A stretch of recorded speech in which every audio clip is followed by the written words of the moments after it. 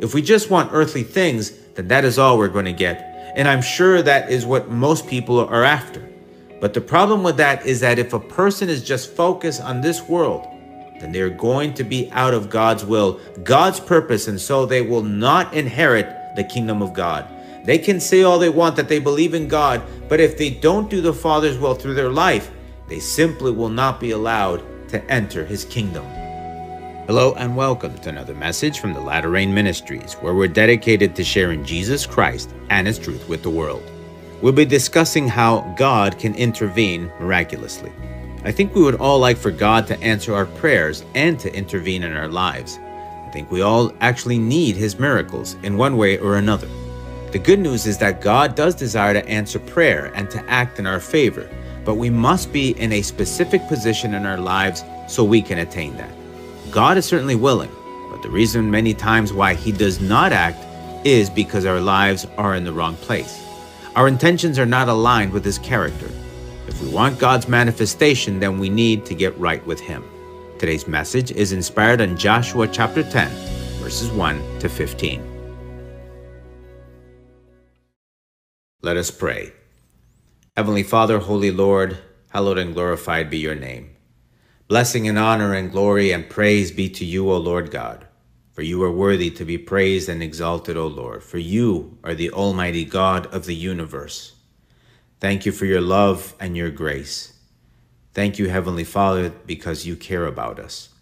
Heavenly Father, I pray in the name of Jesus that you please forgive my sins. I pray, Heavenly Father, that you please always remember us in your mercy and in your grace, that we are nothing without you, Lord God. Heavenly Father, we need your guidance. We need, Heavenly Father, that you please answer our prayers. Help us to understand where our lives need to be with you, so that you can, in fact, hear our prayers and answer them. To you be all the honor and the glory and the praise. In the name of the Lord Jesus Christ, I pray. Amen. Today's key passage is in Joshua chapter 10, verses 1 to 15. This is the word of the Lord. Now it came to pass when Adonizedek, king of Jerusalem, heard how Joshua had taken Ai and had utterly destroyed it, as he had done to Jericho and its king. So he had done to Ai and its king, and how the inhabitants of Gibeon had made peace with Israel and were among them, that they feared greatly, because Gibeon was a great city, like one of the royal cities, and because it was greater than Ai, and all its men were mighty. Therefore Adonizedek, king of Jerusalem, sent to Hoam, king of Hebron, Piram, king of Jarmuth, Japhia, king of Lachish, and Debir, king of Eglon, saying, Come up to me and help me, that we may attack Gibeon, for it has made peace with Joshua and with the children of Israel. Therefore the 5 kings of the Amorites, the king of Jerusalem, the king of Hebron, the king of Jarmuth, the king of Lachish, and the king of Eglon, gathered together and went up, they and their armies, and camped before Gibeon and made war against it. And the men of Gibeon sent to Joshua at the camp at Gilgal, saying, Do not forsake your servants. Come up to us quickly, save us and help us, for all the kings of the Amorites who dwell in the mountains have gathered together against us. So Joshua ascended from Gilgal, he and all the people of war with him, and all the mighty men of valor. And the Lord said to Joshua, Do not fear them, for I have delivered them into your hand. Not a man of them shall stand before you. Joshua therefore came upon them suddenly, having marched all night from Gilgal. So the Lord routed them before Israel, killed them with a great slaughter at Gibeon, chased them along the road that goes to Beth-horon, and struck them down as far as Asakah and Makkedah. And it happened as they fled before Israel and were on the descent of Beth-horon, that the Lord cast down large hailstones from heaven on them as far as Asakah, and they died. There were more who died from the hailstones than the children of Israel killed with the sword. Then Joshua spoke to the Lord in the day when the Lord delivered up the Amorites before the children of Israel, and he said in the sight of Israel, Sun, stand still over Gibeon, and moon in the valley of Aijalon.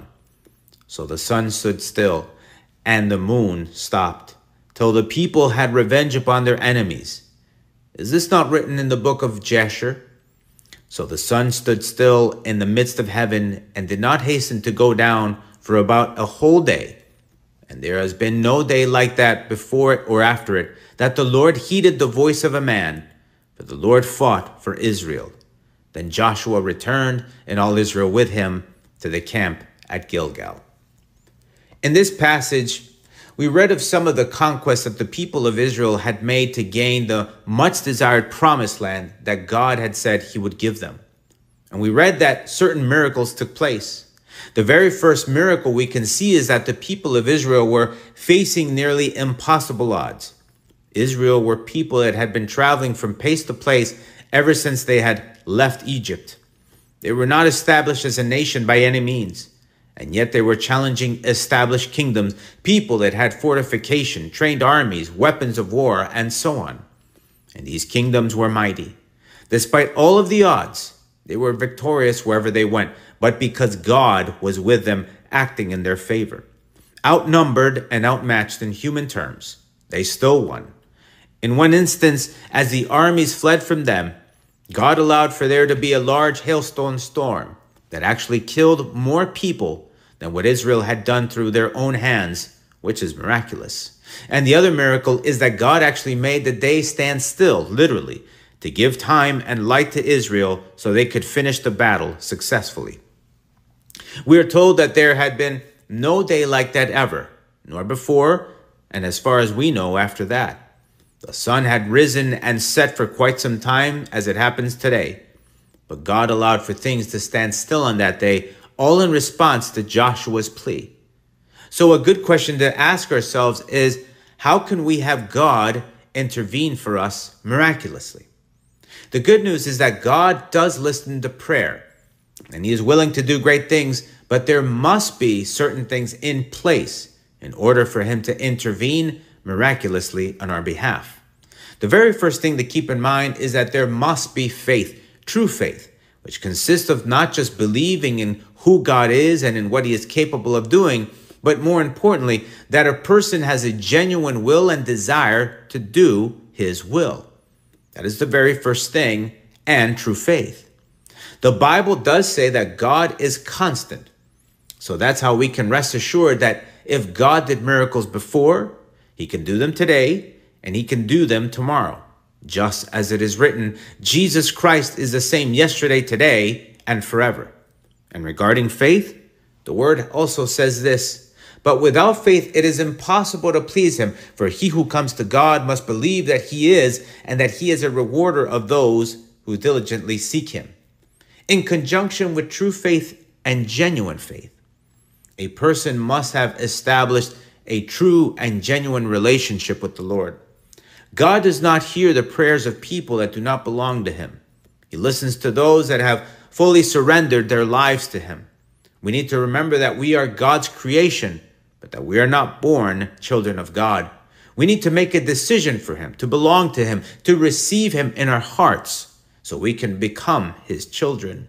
For it is written in John, it says, but as many as received him, to them he gave the right to become children of God, to those who believe in his name. And how does a person receive God in their lives? There's only one way, by repenting and converting from all sins and accepting Jesus as the effective and literal Lord of their lives, by completely surrendering to him. That is the only way a person can come to have God in their lives, the only way a person can come to belong to God Almighty. Once a person belongs to the Lord, then their prayers can be legitimately answered. The next thing that there must be, so God intervenes in response to our prayers, is that there must be a divine purpose. And this is related to our own relationship with the Lord. We're not supposed to try to align God with us, but rather we must align ourselves with God.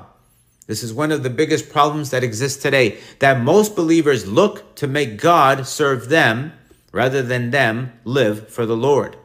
In a Lord servant position, the basis for our very salvation, we need to hold the Lord as the Lord of our lives, and we must be the servant and never the other way around. What do we see in Joshua's life? It wasn't Joshua's bright idea of giving Israel a promised land. It wasn't even Moses' idea.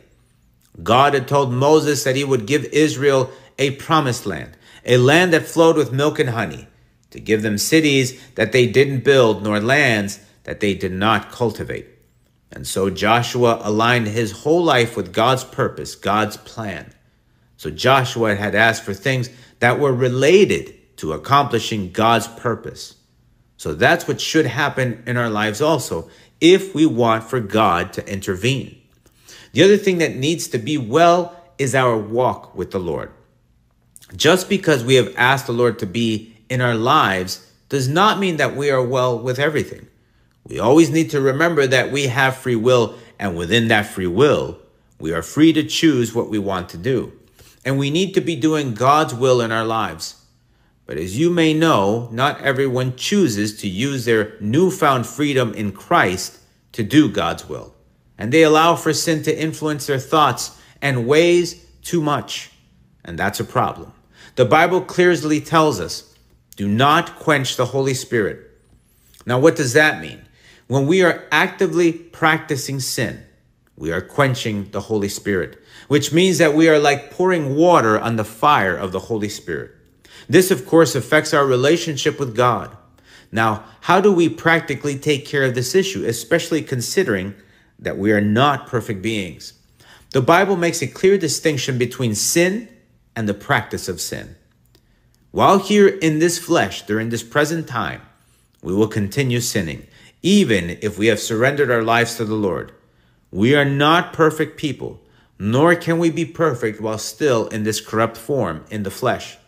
But there is a big difference between sinning and the practice of sin.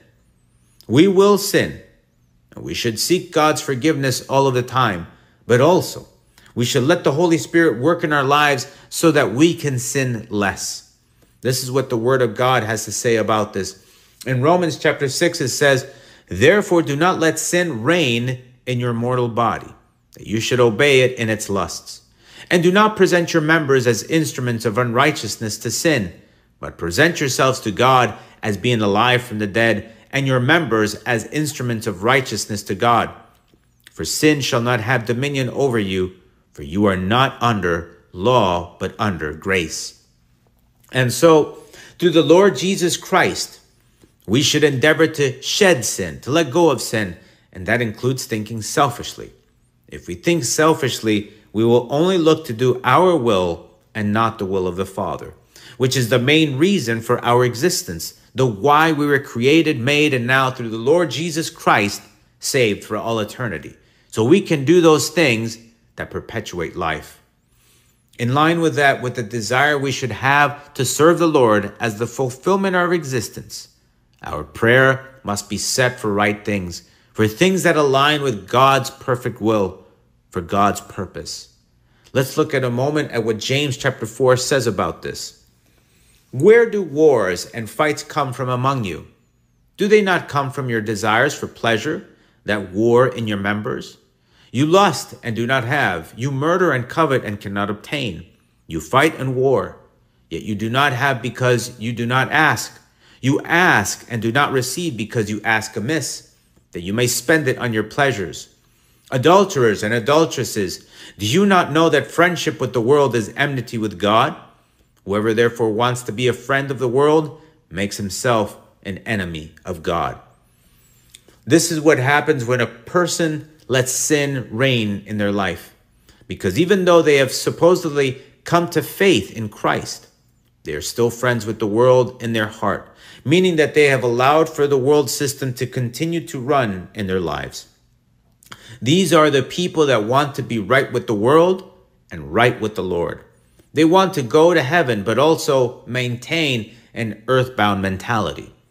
And how can a person even consider God's will if they are allowing themselves to be controlled by the world and they have their eyes set and heart still on the world?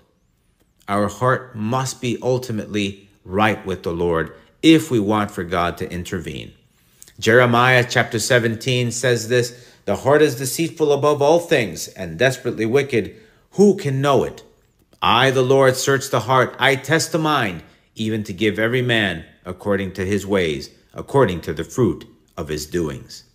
Joshua's heart was right before the Lord. Despite his possible imperfections, he was focused on God's will and made God's purpose his purpose. He lived to serve the Lord. And so we need to align ourselves with the Lord with all of our heart, thereby also fulfilling the first commandment. As it is written, "Hear, O Israel, the Lord our God, the Lord is one. You shall love the Lord your God with all your heart, with all your soul, and with all your strength." All of the law and the prophets, ultimately God's will is fulfilled through this one concept that should be the foundation for everything in our lives: to love the Lord with everything we are. This was what was right with Joshua, and what we need to have right also if we want for the Lord to intervene miraculously in our lives. Now, there is one other thing we do need to have clear, and that is who ultimately answers our prayers. There are people that supposedly get what they want when they pray, and they think that they are within God's grace because they get what they want when they ask for it. And that may not be the case. This is what we need to bear in mind always, as it is written, "Do not be deceived. God is not mocked. For whatever a man sows, that he will also reap. For he who sows to his flesh will of the flesh reap corruption, but he who sows to the Spirit will of the Spirit reap everlasting life." We will ultimately get what we truly want, and so we need to be careful with what we want. If we just want earthly things, then that is all we're going to get. And I'm sure that is what most people are after. But the problem with that is that if a person is just focused on this world, then they're going to be out of God's will, God's purpose, and so they will not inherit the kingdom of God. They can say all they want that they believe in God, but if they don't do the Father's will through their life, they simply will not be allowed to enter his kingdom. Just as it is written, "Not everyone who says to me, 'Lord, Lord,' shall enter the kingdom of heaven, but he who does the will of my Father in heaven." Herein lies the danger when we are not focused on doing the Father's will. And this is something else we need to keep in mind. Answered prayer is not necessarily a sign that shows that our lives are right with the Lord. The devil also answers prayer, especially when we are too focused on not doing God's will. The devil will do anything possible to help keep someone on the wrong path, including giving them the things they're looking for.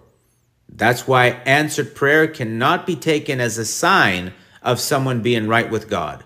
That's why it is so important to have our hearts right with the Lord. If we want for God to intervene and answer our prayers, our hearts need to be right before the Lord, under the Lord's dominion, with true and genuine love for him.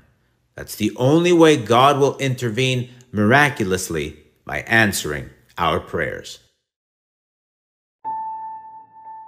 God wants to intervene miraculously in our lives. He does want to do great, wonderful, and tangible things with us. He has nothing but good intentions for us, even when we think that things are not going well or our way.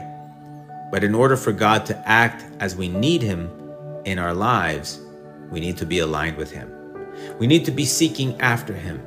We need to look to do his will. And the most important thing is that we need to have true love for him as the foundation for everything in our life. This is something we always need to keep in mind at the forefront of everything, of our thoughts and intentions, that it is an all or nothing endeavor with the Lord. The Lord wants our complete surrender. He wants for our will to be yielded to him completely. Now, why is that the demand? He demands this for our own good and because it is the only way we can be fair, the only way we don't sin against him. God has given us everything we have unmeritedly, starting with our existence. If you and I are here right now at this very moment, it is because God has allowed for that to happen. And if you and I are living and breathing right now, it is because through his almighty person is that he is allowing for that to happen. This is what the word says. For by him all things were created that are in heaven and that are on earth, visible and invisible, whether thrones or dominions or principalities or powers. All things were created through him and for him. And He is before all things, and in him all things consist. And so, if your heart is beating right now, it's because of his say-so. If your lungs are breathing, it's because he is allowing for that to happen. If everything around you is what it is, both the visible and invisible world, so that you can survive at this very instant, it's because his magnificence and incredible power are allowing for those things to occur. Just because we are limited beings and cannot understand fully the reality that surrounds us does not make those things non-existent, and least of all, that God is not in control of them. There are incredible things happening all around us, all of the time, just so we can exist at this very instant. And on top of that, despite of our sinful ways, God still chose to love us, and he gave us a way to salvation through the person of Jesus Christ, through the sacrifice of the cross. We owe everything to the Lord. So the only way we can be fair to him is by acknowledging everything he does and returning that love to him. And if we don't desire to do so, it is the unfairest thing anyone can ever do to him. That is what sin ultimately is, returning evil for good. From a practical point of view, we need to understand that God is life, everlasting life. He is an eternal being. And so, if we want to take on his traits as the eternal being he is, then we need to align with his ways. We need to do as he tells us to do. And this is a very simple concept to understand. If you want eternal life, eternal reward, to not only live forever, but also reign with the Lord, the logic would dictate that you should do as he tells you to do things. He is our model. The Lord Jesus Christ is our example. Who is the only one that has conquered death? Jesus Christ. One day you and I will die. And if we don't want to wind up in eternal damnation because there are only two destinations, then we need to follow, to do as the only one in history that has ever triumphed over death and hell, the Lord Jesus Christ. And even more so, if we want for him to intervene in our lives, then we need to do exactly as he says. I leave this as a final thought. For this reason, we also, since the day we heard it, do not cease to pray for you and to ask that you may be filled with the knowledge of his will in all wisdom and spiritual understanding, that you may walk worthy of the Lord, fully pleasing him, being fruitful in every good work and increasing in the knowledge of God, strengthened with all might, according to his glorious power, for all patience and long-suffering with joy, giving thanks to the Father who has qualified us to be partakers of the inheritance of the saints in the light. He has delivered us from the power of darkness and conveyed us into the kingdom of the Son of his love, in whom we have redemption through his blood, the forgiveness of sins. Let us pray. Heavenly Father, Holy Lord, blessing and honor and glory be to you. Heavenly Father, thank you for your goodness and mercy. Thank you, O Lord, Heavenly Father, because you truly desire to do good to us. Heavenly Father, help us to understand and see that good. Help us to understand that we owe you everything. Help us to understand, Lord God, that your will needs to be done, because your will is what allows for us to have eternal life. I pray in the name of Jesus, Heavenly Father, that you help us to set our lives straight with you, that we may be in the right place, Lord God, not just because we want our prayers answered, but to be fair with you, Lord God, to return the incredible love that you have given us, and that we might be able to return that love also.